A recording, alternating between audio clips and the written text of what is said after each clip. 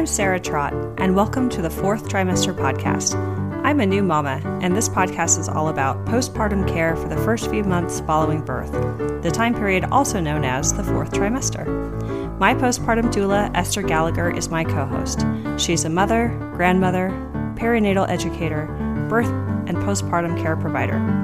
Fourth trimester care, our topic, is about the practical, emotional, and social support parents and baby require. And importantly, it helps set the tone for the continuing journey of parenting. Hi, this is Sarah Trott. Welcome back to the Fourth Trimester Podcast. I'm here with Esther Gallagher, my co-host, and two guests who I will introduce in a moment. And before I introduce them, I'd like to remind everyone that we have a website, which is fourthtrimesterpodcast.com. Go to fourthtrimesterpodcast.com, enter your email address, and you'll receive information from us above and beyond what you hear on the show. And also search for Fourth Trimester Podcast on Facebook and like our page, please, and join us on a group there. And anyone who is willing to sponsor us can also click on the sponsor button on fourthtrimesterpodcast.com and subscribe to pay $1 an episode, which we would greatly appreciate. So today, we're going to be talking with a couple of very special guests who are here to help us out with a topic we haven't covered previously, which is all about childcare. And speaking from personal experience, it hits very close to home because I know as a new mom that the idea of entrusting your brand new baby with someone who you know very little in most cases is hard. It's heart-wrenching to go back to work for any working parents, which is what I experienced. And that transition is tough for parents and the children as well. And so today we're going to be focused on talking about the idea of childcare and nannies and everything that you might want to consider as a parent looking to bring someone on as a childcare partner. So I am so happy to be talking about this because this is top of mind for any parents who have new babies at home or who are pregnant and thinking about what they're going to do when they have to go back to work. So this is fantastic. And of course, I know there's tons of scenarios when you need childcare, but that's the main one that comes to mind for me. So I'm going to introduce Elise DeRozier. She's a licensed clinical social worker and the founder and managing director of CHIRP Connecting Families and Nannies, LLC. For over 20 years, CHIRP has helped San Francisco families find, hire, and employ nannies that are the right fit for their needs and lifestyle. In addition to her latest book, The Nanny Manual, she's the author of two previous books, Finding a Nanny for Your Child in the San Francisco Bay Area and Nannies for Modern Moms. Elise is also the founder of the nonprofit, the Institute for Families and Nannies, with the mission to educate, inform, and support the relationships between parents and nannies to further the development of young children. And for more information, you can go to the website www.tiffan.org. So welcome, Elise. Thank you. Very, very happy to be here and honored to be here, Sarah. Thank you for inviting me and also, of course, Esther. Mm-hmm. We've known about each other for many years, have we not? Oh, so true, Esther. I was looking back. It's been, at least 15, almost 20 years. So we go way back. So I'm just really thrilled to be here with you at this time in our lives and be talking about all of what, of course, we know so well. Yeah. Me too. And Elise, you have also brought with you someone to talk about their personal experience as a child care provider, Glenda Messina. Glenda, would you like to introduce yourself? Hello, I'm Glenda Messina. I have over 20 years experience as a full-time nanny. Right now I'm specializing in fourth trimester care, taking care of newborns. I come from a large family and I have taken a lot of classes and think it's important for nannies to continue their education in order to serve their families well. Thanks, Glenda, for coming. You're welcome. Well, we're so happy to have both of you on the show today. And Elise, your book, The Nanny Manual, is a fantastic resource. We've had the opportunity to have a skim through it, and we certainly have some thoughts on kind of where we would like to focus today. But just initially, it would be really great to understand, in your words, what really drove you to bring this book to the public and just understand where you're coming from. over the years of working closely with parents and nannies, I really wanted to make sure that parents gave some thought to this whole process of hiring somebody, as you had pointed out, who is most often someone that they know very little about, in order to most often return back to work or leave their child with this person. So part of this was to, again, give parents an appreciation for, and really the time and the space to think before they start about really what does this mean to them, and to take really even a back step and to say historically, how have I as a parent or as a mother gotten to this point in time where making this kind of decision becomes part of who I am as a parent. Of course, I also wanted parents, as they started, to have the information that they need, sort of in a practical, nuts and bolts kind of way about how to go through an informed process so that they wouldn't have to reinvent the wheel and begin the process again, or to start a process and have it be so challenging and worrisome for them that they stop altogether or that they don't make good decisions. And then lastly, I really truly wanted parents to appreciate the fact that this person that they have hired truly is a partner with them in helping to raise their child. And that I wanted parents to both, appreciate and recognize and acknowledge the nanny for the kind of work that she is doing, and then to really see her in a more collaborative way as a part of the team, again, to support the healthy development of their children.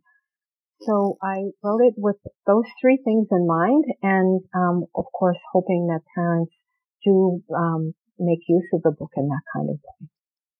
Why is it so hard for nannies and parents managing their relationship and also understanding the value that's being provided? Well, I think we have, certainly here in America, there's a lot of messages that we get, and clearly a lot of ambivalence that is out there that doesn't make this an easy decision for parents. And of course, as a result, it enters into the relationship that they create with their nanny. One of the biggest messages or the challenges that parents contend with is that the market for nannies is not licensed and it's not regulated. So literally, of course, anybody can post a notice online or on a bulletin board that they want to take care of children. And parents need to be doing an informed search in order to make sure that the person has met even basic requirements. But at this large level, at the large federal government level, not having recognition that nannies are to be licensed and or regulated, or that they exist even at all, can enter into this process for moms. Am I doing the right thing by my child, and who am I hiring? And should I be doing this at all? And even on a social level, that not recognizing nannies as doing the important work of caring for children, then there does send another a message to moms about what am I doing? Am I causing harm? What will be the outcome if I do hire someone? And am I doing right as a parent or as a mother? So these mixed messages factor into the process that moms go through to be making an informed hiring decision. And ultimately, it comes into the relationship that parents have with nannies that they hire.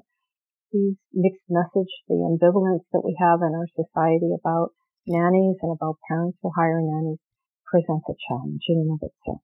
I just add that when we live in a culture that expects all the emotional labor to be done unpaid by women, particularly mothers, that we have another layer of difficulty when it comes to sorting through the social, emotional, let alone the practical matters of finding appropriate, abiding, safe childcare.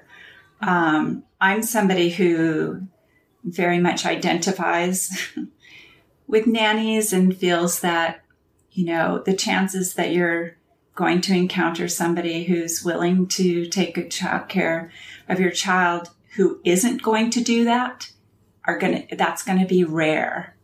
Whether or not this is somebody with good training and good support from the culture to do her job well, assuming she's a woman, not that I should assume that,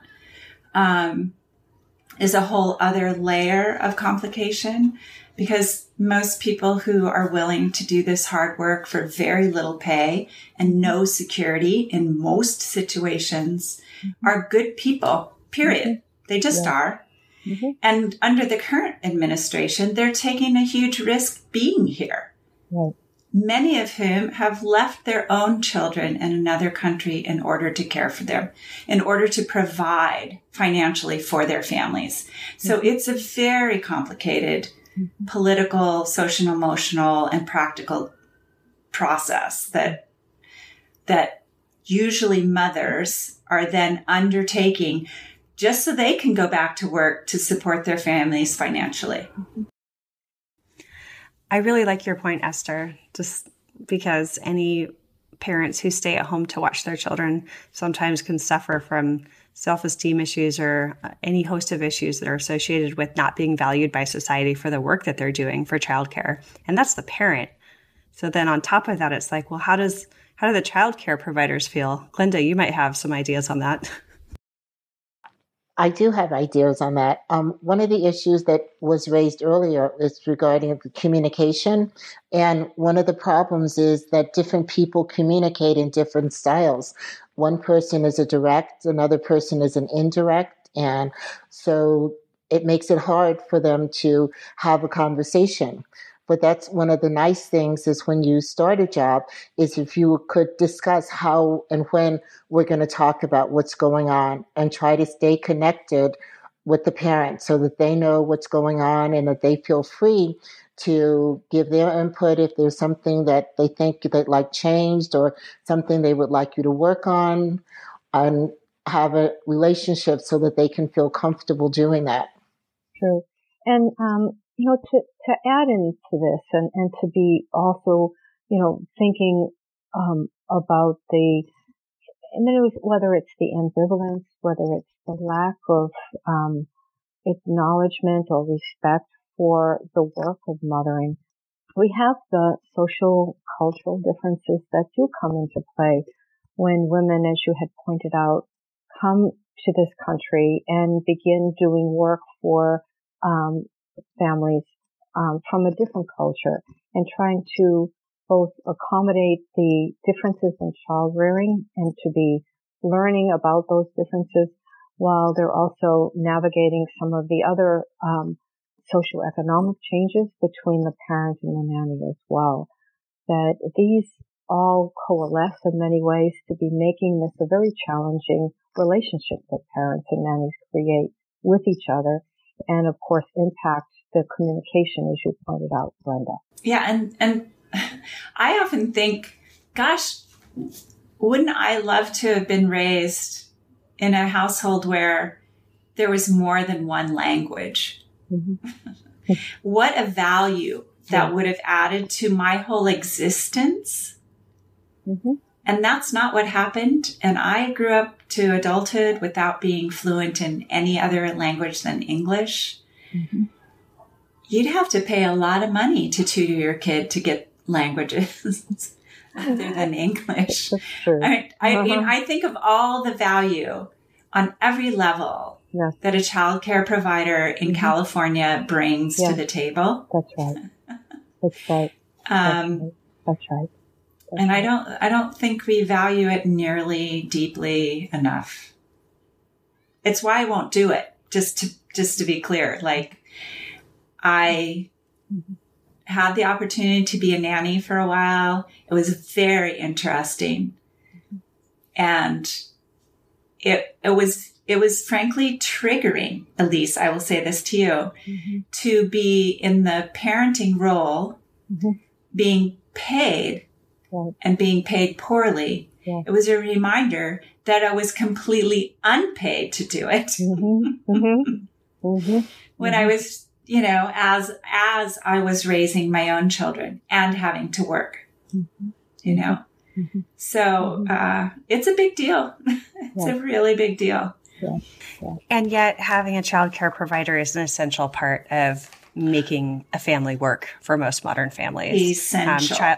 Child care in some way, shape, or form, whether you're paying someone or you're swapping with neighbors or whatever it looks like, because any parent who has to work doesn't have an option, really. And a lot of our listeners are new parents or expecting parents.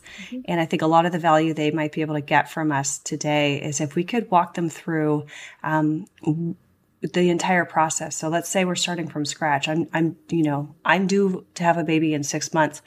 When should I start looking for childcare? What are my options? What should I consider? Do I use a contract if I hire a nanny? What rules do I have to communicate? How do I communicate? What should I pay? How should I pay? Like, these are the practical pieces that I think could be really valuable. And while we're talking about this, I just want to flag that, we're talking as if this is the mother's job. And not to assume a heterosexist model of marriage and parenting. But, these are tasks that can be taken on by a person who isn't carrying the pregnancy, isn't going to have to give birth to that baby, isn't going to be breastfeeding it full time, et cetera, et cetera. So partners out there, this is a parenting job, finding childcare. It doesn't just default to the baby haver. I hope.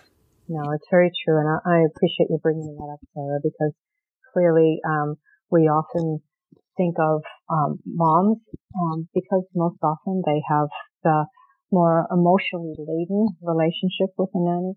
We often think of childcare as being in the realm of the mother-nanny relationship. But clearly there are the other parent, whether it's heterosexual, meaning the dad, or in a sort of other LGBT relationship where it may be the same sex other parent.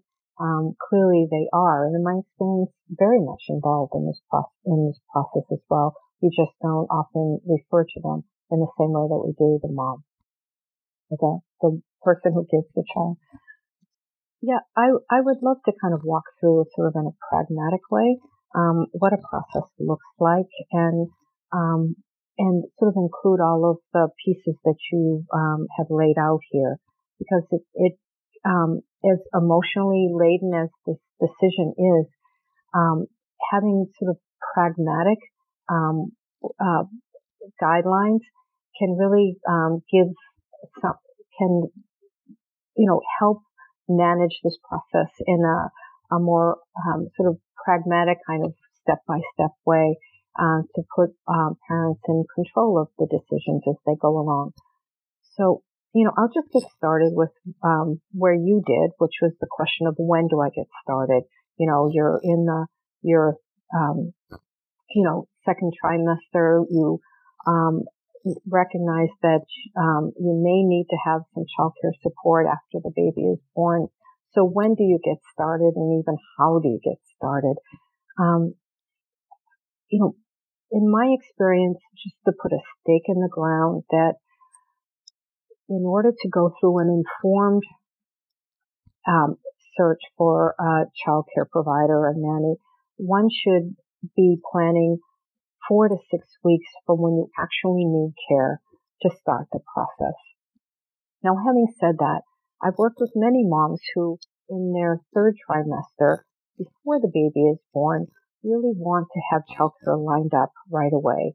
And for them, it's a way of just feeling that they are not only having things in order when the baby arrives, But for others also, it's kind of a pragmatic step as well, because as you all know so well, once the baby is here, then time takes a very different, it looks very different. It's not 9 to 5 anymore or 7 to 7 as it might be in the workplace. It's a 24 and 7-hour job and it goes by way too quickly. So a lot of moms choose to start in the third trimester and go through a process and have somebody under contract for when they actually need care after the baby is born. For others, it's more, let me get things ready to start a process before the baby is born, meaning making all of the important decisions so that when it's time, 4 to 6 weeks before I actually need care, then some of these important decisions have already been made, and then it's just a matter of implementing the plan, so to speak, when it's needed. So regardless of whether a mom chooses before or after the baby is born, then I strongly recommend, I'll say 4 to 6 weeks, but if you can give yourself 6 weeks, then all the better.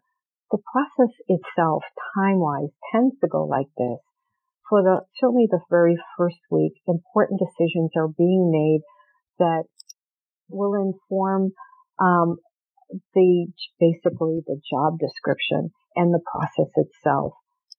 Once those decisions are made, then of course getting the word out to the universe, so to speak, whether it's online, whether it's through your own personal social media, or if it's through moms groups that you're part of, then getting that word out that happens in the very first week.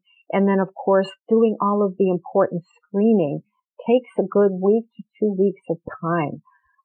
In my experience over the years, regardless of whether it was, getting names off of a bulletin board that were just stuck up there on a Post-it note, or now, whether it's through sort of the big universe of moms groups or care.com sites, then, 10% of the people that you hear from meet basic requirements. So it is time consuming to kind of pare down from what can be 50 or 60 people you hear from to get to the 5 or 6 that really, as I say, meet basic requirements. And those basic requirements come out of the job description that you've created early on.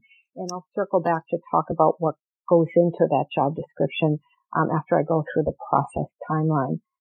So again, now you're well into the end of the second week, and ideally you have at that point in time done a good pre-screening and made decisions to be meeting with those 4 or 5 candidates that you feel are good people to be meeting. And then you're into the interview process. I say process because clearly nobody should ever, ever, ever be hiring somebody after the first date. So there are 2 interviews. The first one is a somewhat more formal interview. And from that formal interview, there are decisions to go into a second interview, which is less formal. And second interviews are typically with 2 out of those 5 that you have met. And then out of that second interview comes the selection of 1 who would go into but ideally a 2-week trial period. And that trial period really is scheduled and paid, but it's considered to be a training period. It's not just, hello, how are you? And I want you to be my nanny period. It's a time where you're really taking the time side by side to help your nanny understand who your child is, how things go around the home, where they are, and of course within the community or within the neighborhood. And during the trial period is when you are putting together a contract based on what you've agreed on. And then at that point, at the end of the trial period, assuming that goes well, then both parent and nanny have a contract that they have signed. And I strongly recommend there is some additional training on how to handle medical emergencies, police and fire, of course, as well as disaster preparedness.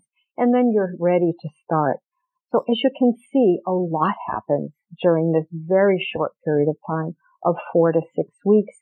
And this is assuming that you have made again, good decisions in the very beginning about what you need, and that you're pretty diligent in keeping the process going. All of this, of course, happens when you have a very young person in your life who is new to you and yourself as a mom. And so it is a lot. It is a lot. And I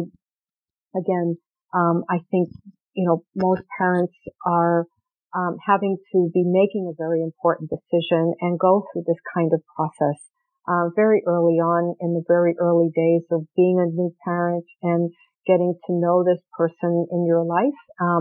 And it is a lot to ask for. But again, for most parents, returning back to the workforce full time means you've got 12 weeks to do that in. So 4 to 6 weeks really can go by quite quickly. I'd like to suggest, I know you're the expert, at least in this, and Glenda, I think, you've had a lot of experience. I think that given all my years of doing postpartum care and working with parents, some of whom are going to have a luxurious, 6 to 12 months off of work, others who barely get 10 days. And this is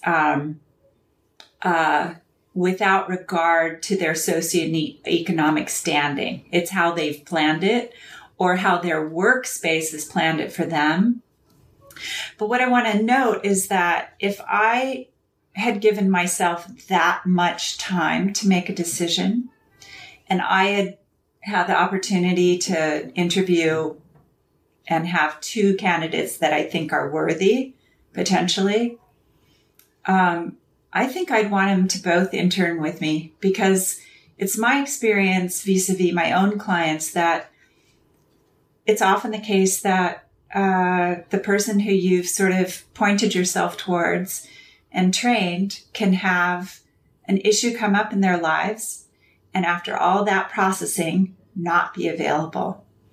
So it occurs to me that if you have the bandwidth and the opportunity to do that trial period with more than one person, that might save you at the 11th hour when you then really have to make the transition. The other thing that I want to make note of is that I'm regularly suggesting to parents, albeit with almost no safety net to help them with, that they consider what I like to call a mother's helper, which I realize is sexist language, but that in the transition between when partner goes back to work and mom goes back to work, that it might not be healthy and appropriate for mom to be spending the greater portion of the daylight hours 100% in charge of a small person. That what I see so often is that person's personal care does not get attended to because they're constantly attending to the care of a child.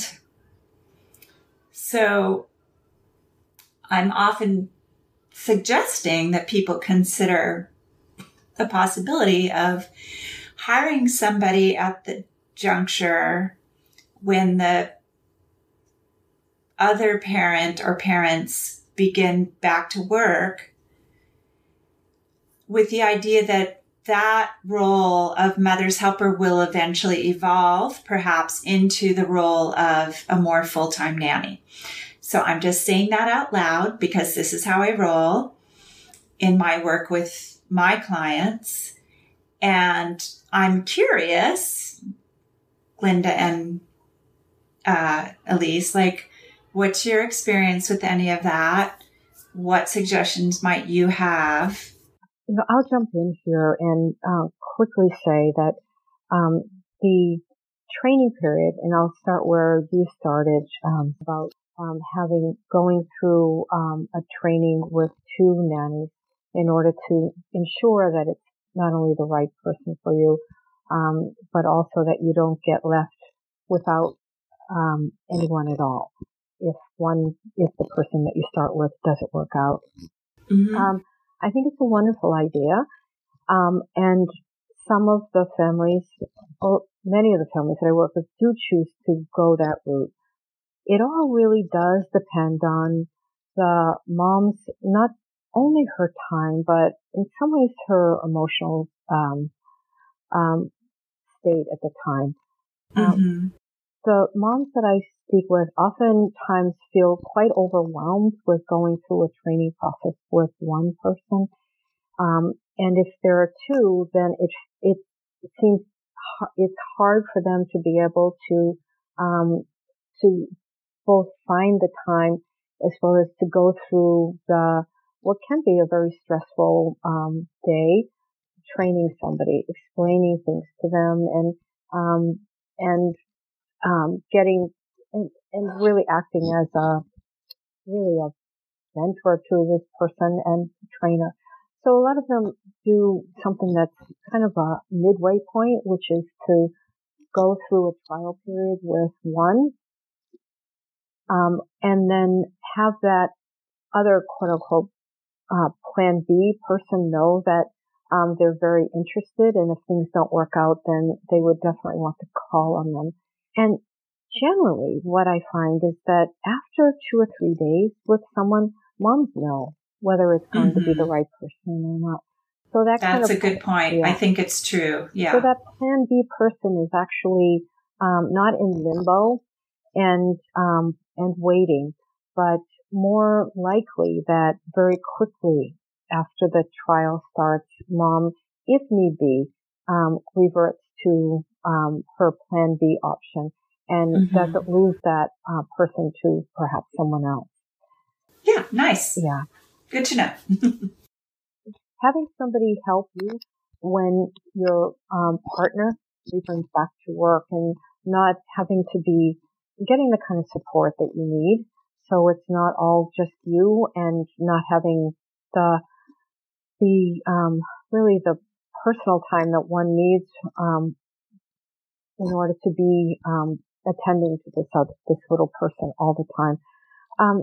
Oftentimes what Esther, you fit this role so often, and I know Glenda has as well, is that they get somebody who is trained just in the very postpartum months to be taking on that role with them. And to be coming in, 4 to 6 hours a day or maybe 2 days a week for that period of time to give mom the break that she needs to take care of herself without the full responsibility for the baby. And so oftentimes they postpartum doulas and newborn care specialists step into that role during that transition period. And they play a huge vital role. And I'll let certainly Esther and Glenda be speaking to how they do fit that beautiful role with families, but oftentimes it's that extra person who comes in during that transition period can be filled by someone that has that type of experience or training. Well, I will just say that my particular postpartum practice is very specific to the first 2 weeks, and I'm really focusing on mother care, healing, and recovery. So while I'm very supportive and caring of the family in that period, my aim is to help parents become the parents that they're becoming. And I don't do childcare per se, but I am somebody who is very frequently recommending that parents think about a transitional doula and or nanny, however that care provider identifies themselves. This term, which is new to me, called newborn care specialist, that they be thinking about that transitional person who's flexible in their support, meaning they're willing to make mom lunch.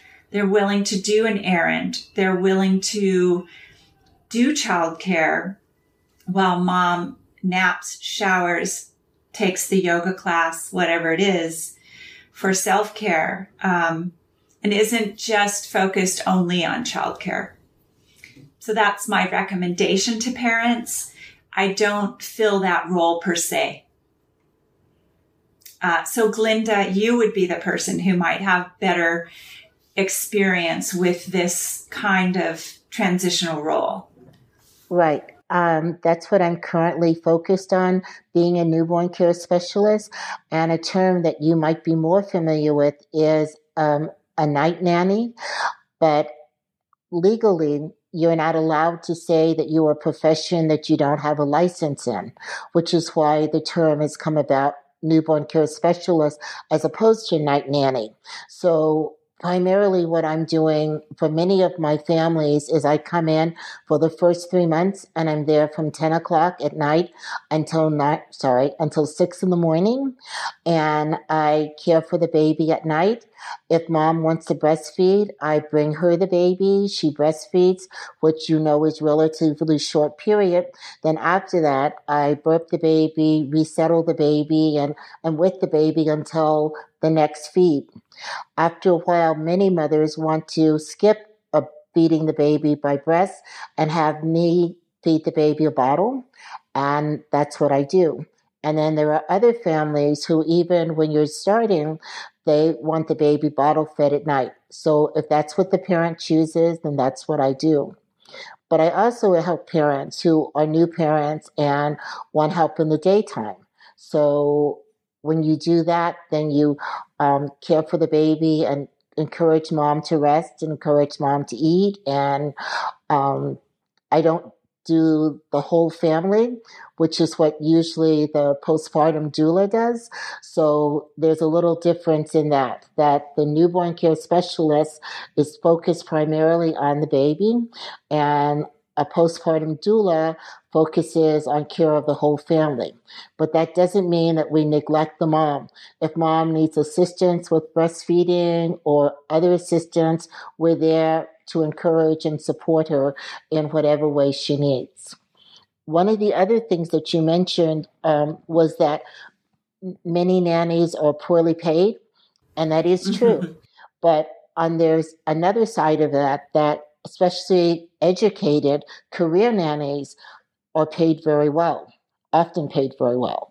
So it's a broad spectrum of people that do this kind of work, from people who have very little education in early childhood care or infant brain development, as opposed to people who have taken a lot of courses and have a lot of experience, is the other end of the spectrum. And that also comes up when you talk about what do you charge. So normally you would pay somebody with more experience a higher salary, which is one of the reasons through the nonprofit that we're encouraging nannies to become more educated, because it also will translate into them being able to ask a higher salary. I am curious that you said the word salary, because again, I'm going to go back to the really practical kinds of stuff that might be on people's minds, because there's the per hour or salary model. I think that's an open question for a lot of people. And then there's also questions around using a contract and then paying over or under the table. And I mean, I'm just going to say it, like most people pay under the table from what I've seen based on anecdotal conversations I've had with other people who are parents. And there are lots of reasons why both parents and I think childcare providers are okay with that. Obviously, that's not what the IRS wants, but it'd be good to know, kind of just from everyone's perspectives, like, what is the difference? I mean, if you pay someone over the table, it costs a lot more, right? There's taxes involved. The nanny might not see as much cash in their hand. And of course, there's that the whole thing is compounded by this idea of the profession being underpaid to start with. So, people have these low prices anchored in their mind of what a nanny should be paid. And then on top of it, they're like, yeah, and I don't want to pay taxes either. I mean, it's just, yes, I know. The expectations are all over the map. They are. Yeah. Let me speak to some of this very, very important question about what does it cost, and what are my legal responsibilities? And what's sort of the streetwise version of all of this? So, nice. It's definitely, we can talk about what you're expected to do, and we can also talk about really what happens out there and the day-to-day lives of parents and nannies and families and nannies. So I'll start with, what's the legal responsibilities and what's the law? So the Department of Labor, in 2015 made it a law that nannies are hourly wage employees. And as such, they are required to be paid for all hours worked, and that includes overtime. Overtime in California is over 9 hours in a day or over 40 hours in a week. So that's the law. Now, what happens in the day-to-day lives of parents and nannies? Well, as you have pointed out, the vast majority of parents do not pay taxes on childcare. Now, if you were to ask me this question, I'd say 4 years ago, I would say that number probably came to about 90%. More recently, I'm seeing those numbers kind of go down. That what I'm seeing is that more and more the parents are looking to be paying taxes on childcare. And I'll say here, certainly in the Bay Area, a lot of them are willing to be doing some kind of a creative arrangement on the tax issue and paying part taxable and part non-taxable income. And the reason for all of this, this sort of what happens in the real world between families and nannies, and what compared to what is expected of them. Historically, it comes out of the reality that nannies have always been seen as operating in the gray market, even though, and because they've been unlicensed and unregulated, then it has brought into the market women who have come without and currently don't have documentation to work, and others who are want to be paid cash only because it improves, quote unquote, not only their net income, but because they can be so poorly paid, then it gives them an opportunity to be able to raise their own families, certainly living in a geographic proximity to their employer, or even outside to be able to be commuting into the city to be able to work. So having net income has been their way of being able to be doing the work that they do. Parents, of course, have their own reasons for paying non-taxable or cash only. And one is because paying taxable income reduces the pool of available applicants. Those nannies who want to and really do need to be working on a cash-only basis won't work for them. And then the other reason is that, as you had pointed out, it for some families it is cumbersome and expensive to be paying taxable income. Setting up an account, managing the payroll account is above and beyond all of what they are expected to do. And then lastly, they have to gross up in order to be paying or giving a nanny what she would otherwise get if she were working for a family that only paid cash only. So it's more expensive. And for both of those reasons, many parents decide, hey, look, I'm going to base my decision on who to hire, not on whether I'm in compliance with tax laws, but on quality. And opening the pool up of candidates to be making decisions based on who would be the right person to be taking care of my child as compared to am I in compliance with tax laws.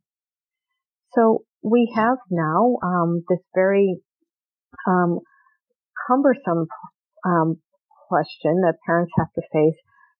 Will I hire somebody first and foremost who is here documented to work legally? And then secondly, how am I going to be in compliance with tax laws? And often, parents have to be making a very difficult decision for themselves about whether they will or they will not be in compliance. And as we see from the percentages out there, quote unquote, on the street, most parents make the decision to hire based on best fit or based on quality rather than based on being in compliance with tax law. Can I just play devil's advocate here, though, and say that the thing that we might be leaving out about all this, and I believe me, I understand the need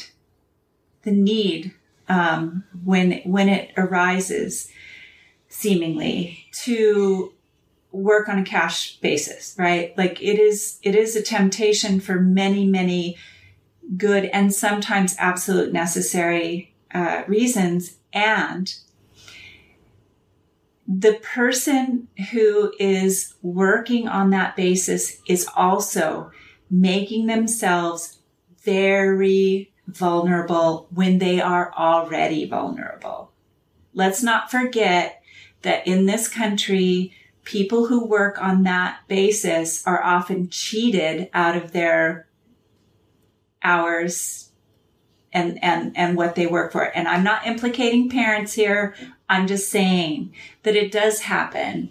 And those people, women in particular, have no recourse. So when parents are concerned about the extra work that they might incur helping somebody who might not be documented and legal currently to work, helping them become documented and legal to work, they're doing the right thing. If it can be done, they are doing the right thing in supporting a person who would otherwise be quite vulnerable. It's just a perspective. It's just my perspective. But I do want to say, when I have families coming to me talking about, how do I hire a nanny? I'm not the expert. By far, at least you have way more experience with all of this. But I do come from a place of being very concerned. I'm not ruling out that hiring someone who's undocumented isn't a great option for both parties. But I also want to point to the fact that it's also can be a very vulnerable situation for the person who's undocumented. That's very true. Yeah. Yeah. Esther, you're absolutely right. It does give the nanny, it puts them in a very vulnerable position in a lot of different ways.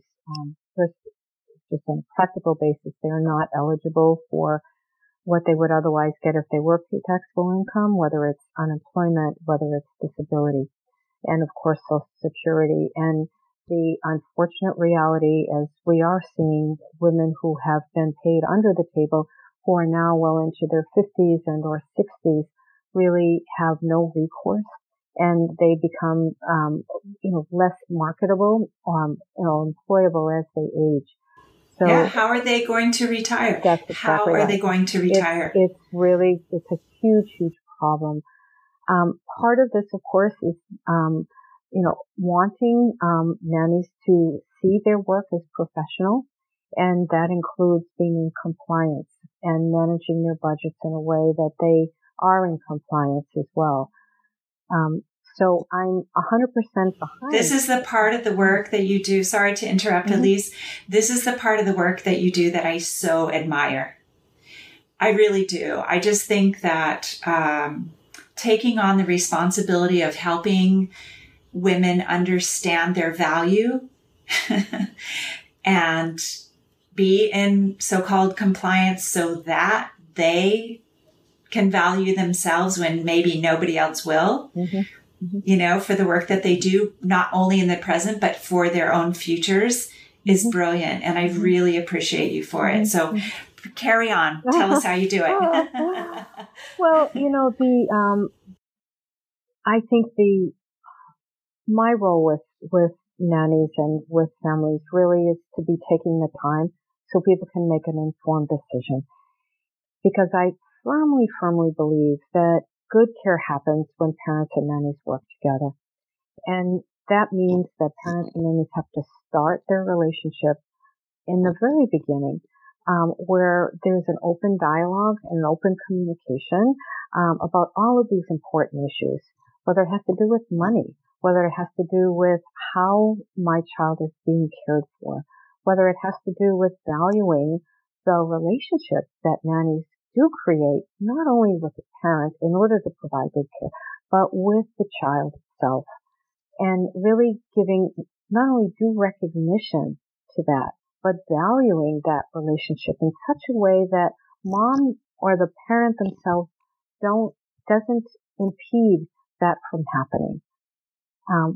So, being able to think with nannies and to be able to, really in some ways raise their awareness, because so many of them come into this work or have been doing this work for so long where they haven't been getting the recognition that they themselves don't value what they know or what they do or even how they do it.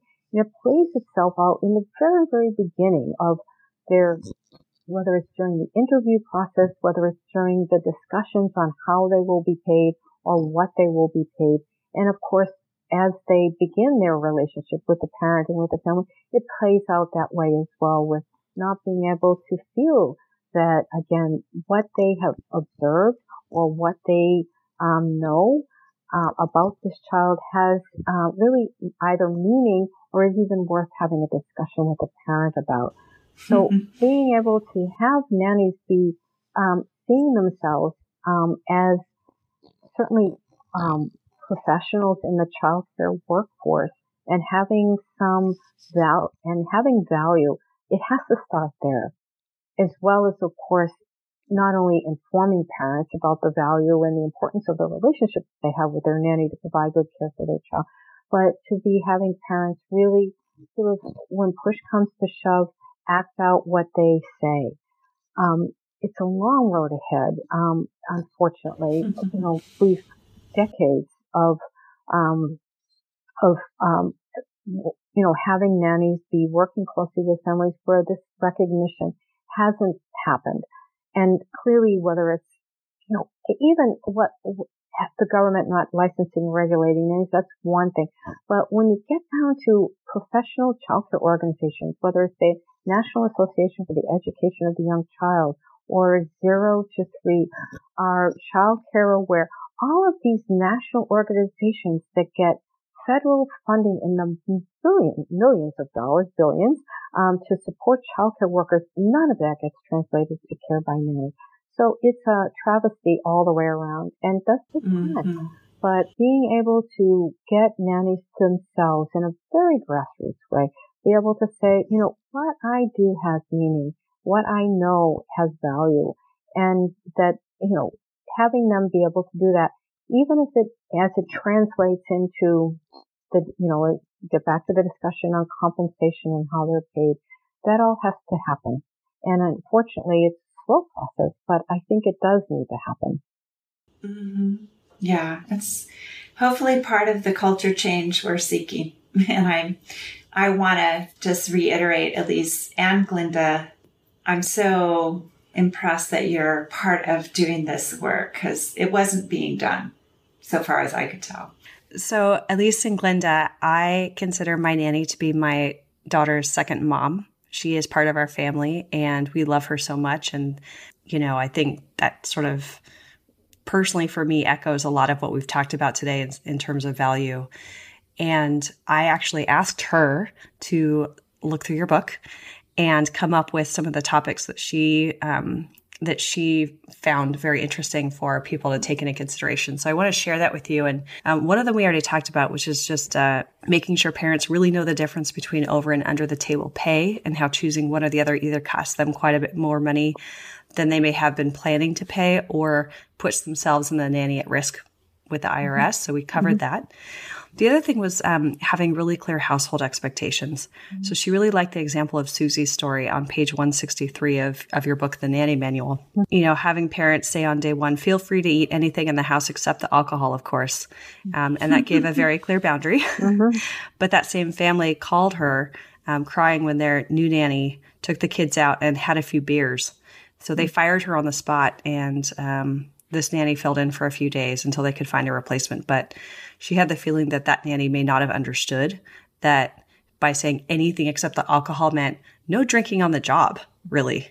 Versus no drinking in the house. Versus she may have just thought it was, don't drink what's in the house, which is really different. So it's about clear household expectations. Yeah.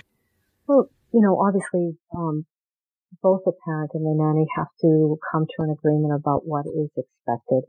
And what we see here, certainly in the Bay Area, is that, and again, prioritizing according to importance, is that, nanny's responsibilities are to do everything related to the care of the child, feeding, bathing, changing, taking the child out for daily walks, and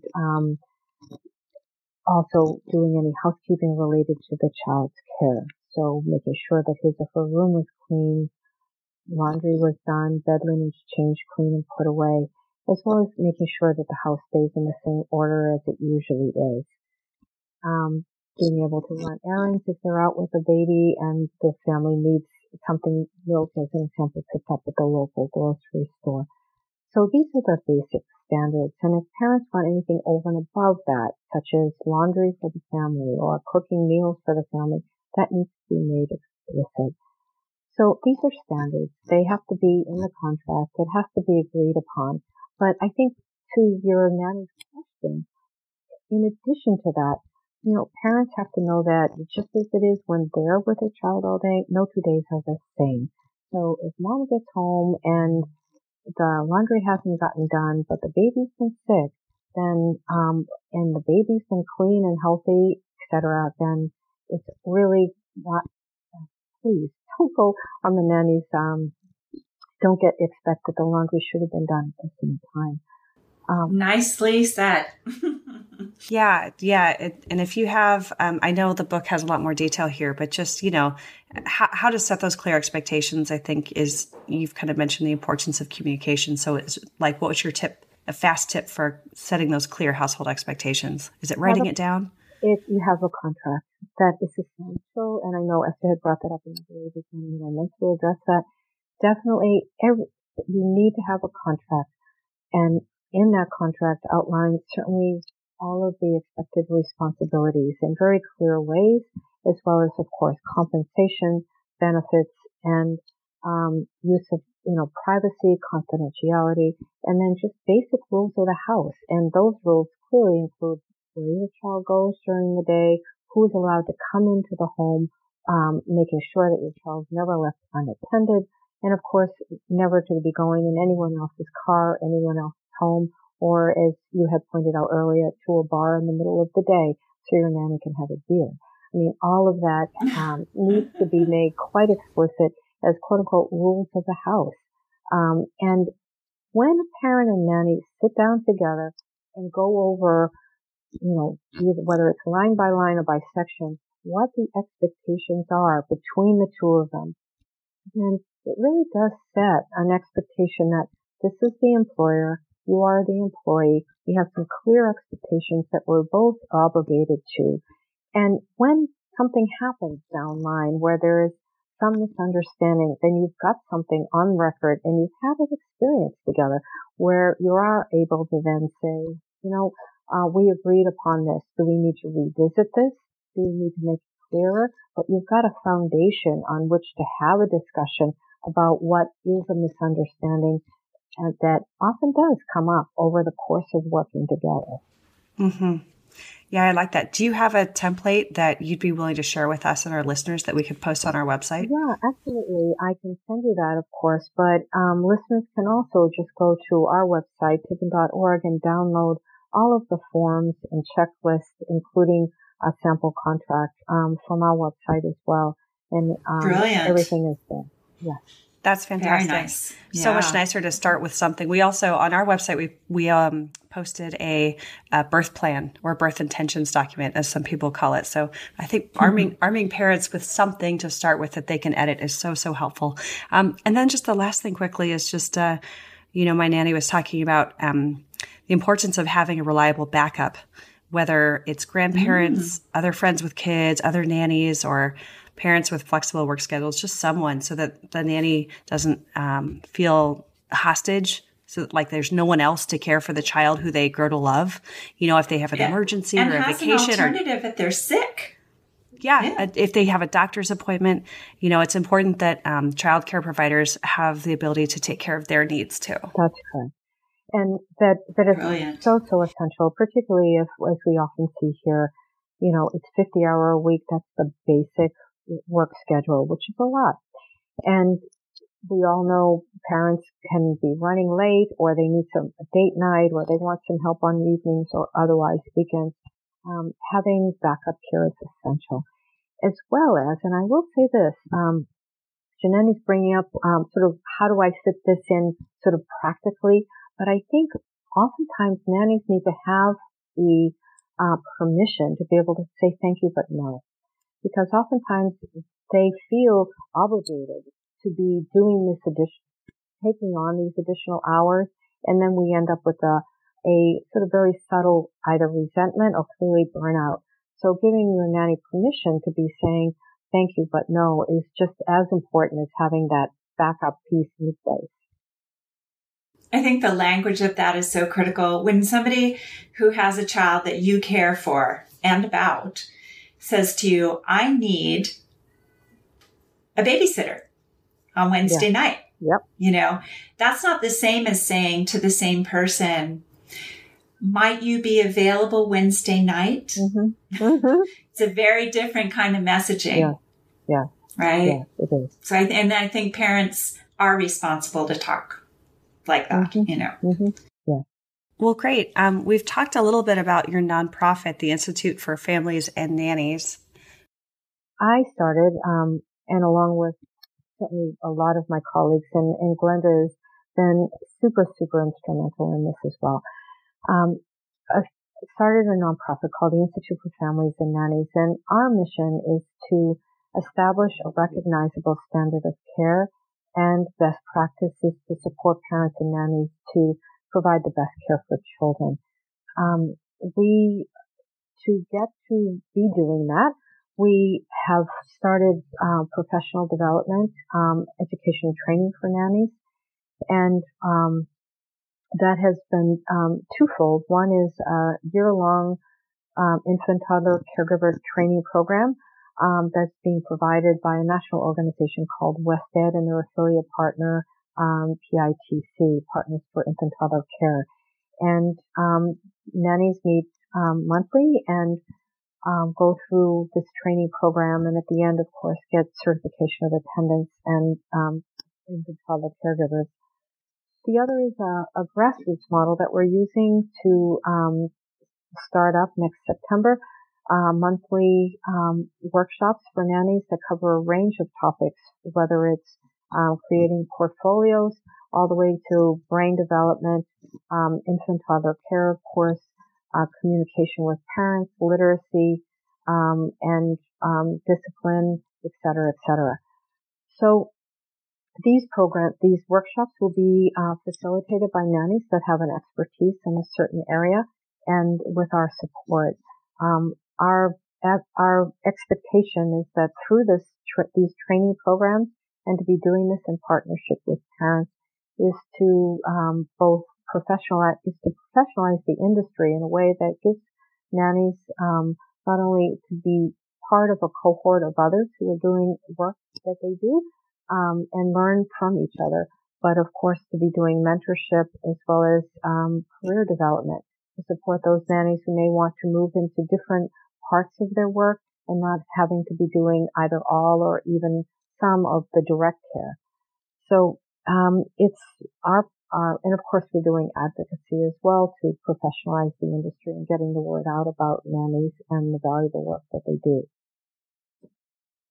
Linda, it sounds like it's an empowerment model where the nannies are taking charge of their extensive knowledge and experience and bringing it forward to support other nannies. And I just want to really appreciate you and jumping on board with Elise to do this work. It is very important to me. I think that children are so valuable, and it's such a precious time there's an emphasis on 3-year-olds and up, like with Head Start, but so much goes on between 0 and 3 that many people have not been aware of or have not focused on. But we've become more educated in how to help our little ones develop their brains. And it's a passion of mine, and being able to work with people who also find it important is so wonderful. Yeah, thank you so much. My mother was executive director of Head Start when I was a teenager and into my many years of my young adult life. So I appreciate the Head Start model, and I recognize that there was a, infancy gap as well. So, yeah. Well, we want to thank you, Elise, and you, Glenda, for your time today and for your contribution to the childcare profession and to parents. To all of our listeners around the world, check out the Nanny Manual. It's a new book that Elise has published and has authored. And we are big fans of the book, and we are so happy to have had you both as guests today. So thank you again. Thank you very much, both of you, Sarah and Esther, for allowing us to have this conversation with you. Very important, and from the bottom of our hearts, most appreciated. Thank you. Thank you. You can subscribe to this podcast in order to hear more from us. Thank you for listening, everyone, and I hope you'll join us next time on the 4th Trimester. The theme music on this podcast was created by Sean Trott. Hear more at soundcloud.com/Sean Trott. Special thanks to my true loves, my husband Ben, daughter Penelope, and baby girl Evelyn. Don't forget to share the 4th Trimester podcast with any new and expecting parents. I'm Sarah Trott. Goodbye for now.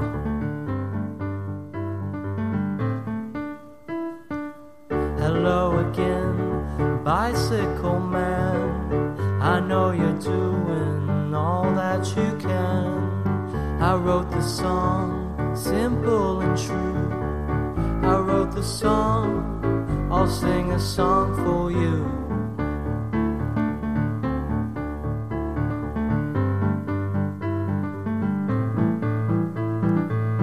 You got your wheels, you got your gears. You ride around town without any fear. You got your pedals, you got your brakes. You always wear your helmet for safety's sake.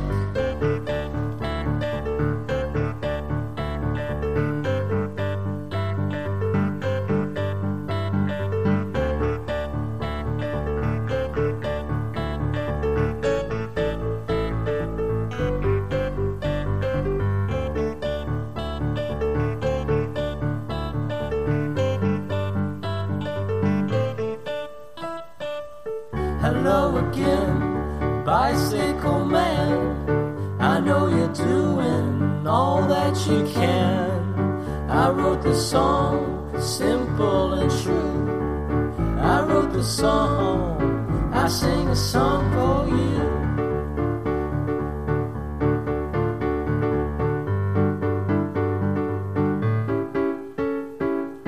Hello again, bicycle man. I know you're doing the best that you can. I wrote the song, simple and true. I wrote the song, I sing a song for you.